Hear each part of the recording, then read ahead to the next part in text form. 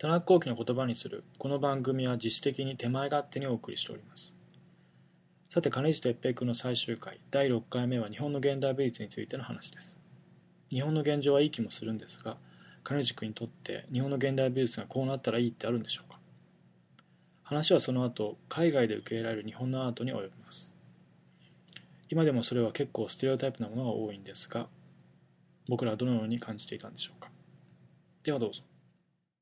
例えば金氏君はどういうふうに、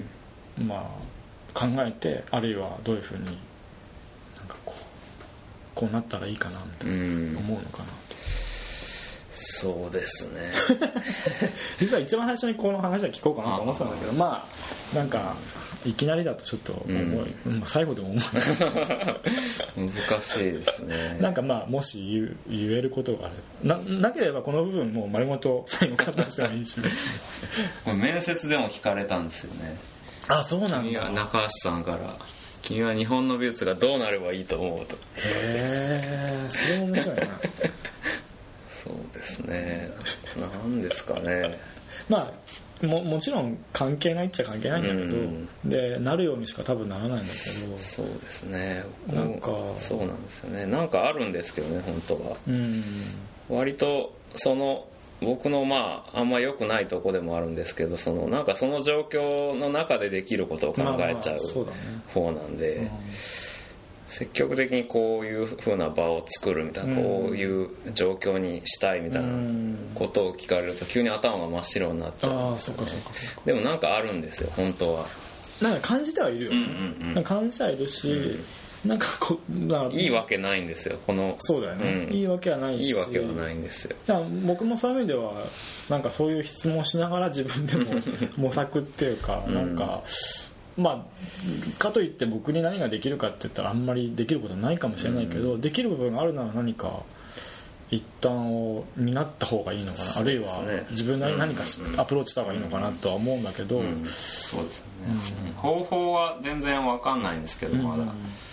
ぱり何年か前ぐらいからずっと思ってるのは、日本の美術が海外で出る時にもパターンが何個かしかないじゃないですか。それをやっぱり潰していきたいっていうか、パターンを増やすっていうよりは、そんなパターンなんかないっていうかそういう風なやり方作品とか展覧会のでしかできないのかもしれないですけど、僕の場合はそういうことはしたいかなと思いますね。だからもっと日本の中にある多様なものを多様なまま、受け入れられたらいいかなと思うね。そこは当たり前なはずなんですよ、それが。どうしてもやっぱりみんな、例えば今回のビッテデビューとかだと、お祓い担当になってるじゃん今日の感じだとあれって思って、そうか、言われてみればそうかと思ったんだけど、2人してそういう面白い感じの服作ってるっていう扱いになってたのがちょっと一瞬おっと言ってましたね。そうおっと思って、そうか、でもそういうことありますよね。背負わされますよね、ある時。だからカテゴリーにもどうしても人は入れたがるから、そういうことなんだろうけど、今回のビットデビューに関しては別に日本人はそれだってわけじゃなくて、たまたま、そういう方向性のものをお互いが出してたから、そういうくくりだっただけなんだけど。そうですね、難しいですね。初めて見る人が多分また多いと思うんですけど、そういう時にやっぱりたまたまでも日本人2人でそういう感じだったら日本はこうなのかってなっちゃいますよね。そうだね、どうしてもね。分かんない分っていうか、そういう意味じゃあれだよね、僕らがうんぬんっていうよりはもっとみんなが出ていけばいい、そうですね、たくさんいることが手っ取り早いですねいろんな人が。そうですね、それで十分ですよね、本当はね。本当はどんどん出ていってどんどんやるっていうのが当たり前なんだけど、そうもいかないんだよね、きっとね。でも例えば日本人をたくさん集めて持ってくっていうのも多分もうなかなか機能しないから、そうですね、そのパターンでもなくっていう、だからもうなんていうか逆説的な言い方だけど、その日本っていうもののへの意識がない方がいい。ああ、なるほど。例えばさ、なんかわかんないけど、ベルギーってなんだろうみたいなこっちから言うからかもしれないけど、なんかそのぐらいの位置がいい、ね、そうですよね。ベルギーとかなんか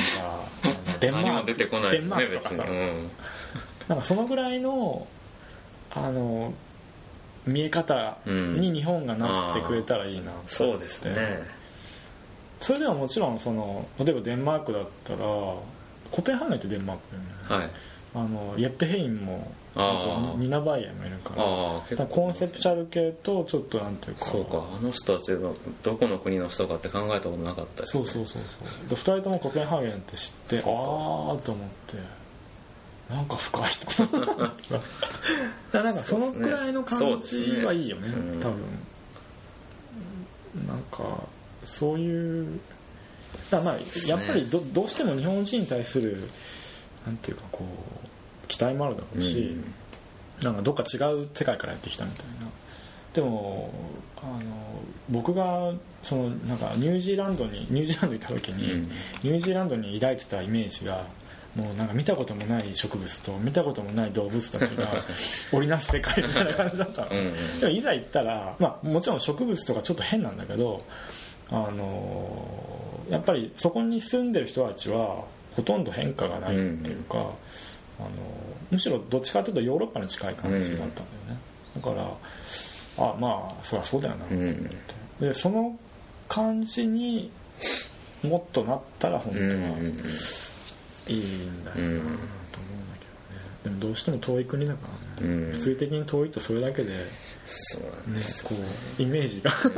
イメージ先行膨らんでしまうっていうことなんだけど、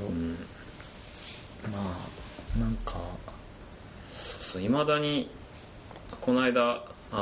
チェルフィッチュの岡田敏樹さんと喋った時に、そうなんだ、音楽あの人なんかこうトータスとかああいうやつ使うから、ですごい外国の人になんで日本の音楽使わないんだみたいなのを言われた。雅楽とかなんで使わないんだって言われたとかってきついなそれ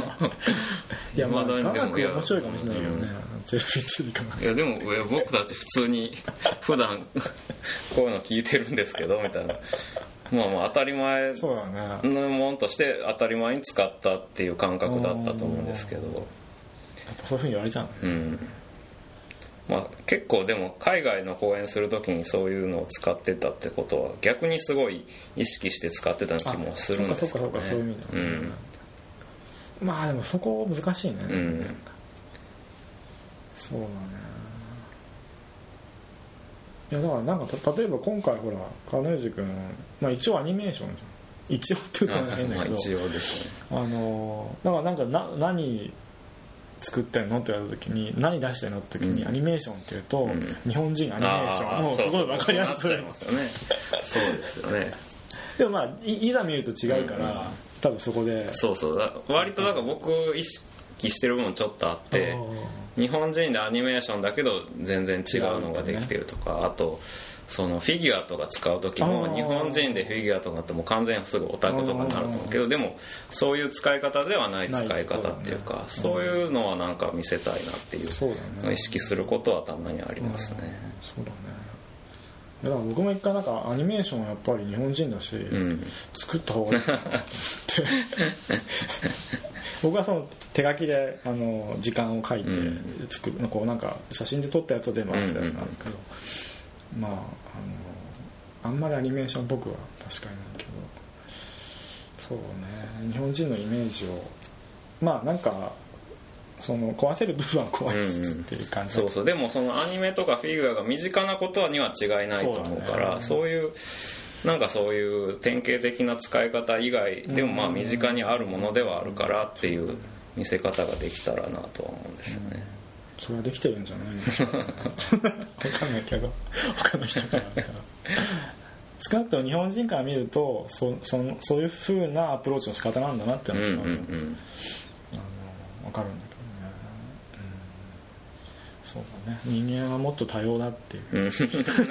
当たり前の話、そう意外にね本当に当たり前で本当にもう散々言われすぎててもうさんくさい言葉ですけど、それが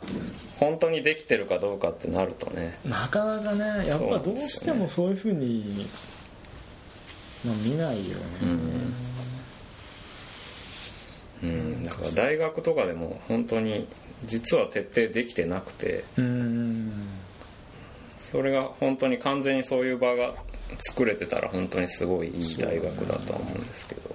そうだね、本当にはできてなくて、でも逆にそうじゃないやり方もあるとは思うんですけど、それは大学じゃなくてもう私塾みたいな形でやらないといけないと思うし、どっちがいいとかじゃなくて全然私塾はやらない興味ないですね。オロツコがやってるんですよね。オロツコやってみたいな、そう僕も聞いたことあれなんか興味ありますけどね、どういうとこなのか、どういうことをしてんのか、どういうことしてんのかね、大学で教えてなかった私塾もやったらもうやるそれはもうね、さすがにそれは無理だよね。そもそもだから私塾と大学は全然正反対なものにならないとおかしいと思うんですよね。そうか、私塾ね、面白いかもね。僕もちょっと人見知りだから新しい人は怖いからそんな人の面倒を見てる暇ないしそう自分のことで精一杯っていうでも手伝ってくれる人が多くなったのは助かってますね。それはいいかもね、そうだね、僕も最近それはすごいね、なんか感じる。なんかもう、毎回新しいチームとやるから、もうなんかもう固定したいと思ってそう撮影するのはこの人とか、施工はこの人とか、なんかそういうのがもう村上隆さんとかそういうやり方もちろんバージョンが全然変わってってるけど、いろんな人が入れ替わりになってるけど、でもなんかそのやり方はだからなんかみんながそのアシスタントとかがいるとか欲しいとか必要だっていうのが最近ちょっと分かりつつあるっていうか、なんか やり方を共有して、であるそのなんか到達点に持ち上げるためには、効率がいいもんね、そうですね。だからそろそろ僕もそういうことができたらいいかなと思うけどそうですね、やり方はどんどん変わっていかないとおかしいですからね、その状況に応じて。やっぱ状況変わってきてるから、制作の仕方も変わってくるはずですよね。一番いいのはなんか何人か分かる人をアシスタントとして置けて、自分が行かなくても、その人は一人行けばもう勝手にやれるような感じになったら本当はいいけどね、なかなかそれは難しいかも。もうちょっとでもなんかそのコラボレーションっていうよりは多分搾取になっちゃうんだけどでもコラボレーション的な感じで、なるほどっていうのは本当はいいかなっていう。だからその例えば、撮影とかだったらもちろんだから別にもうやってる人っていうか、で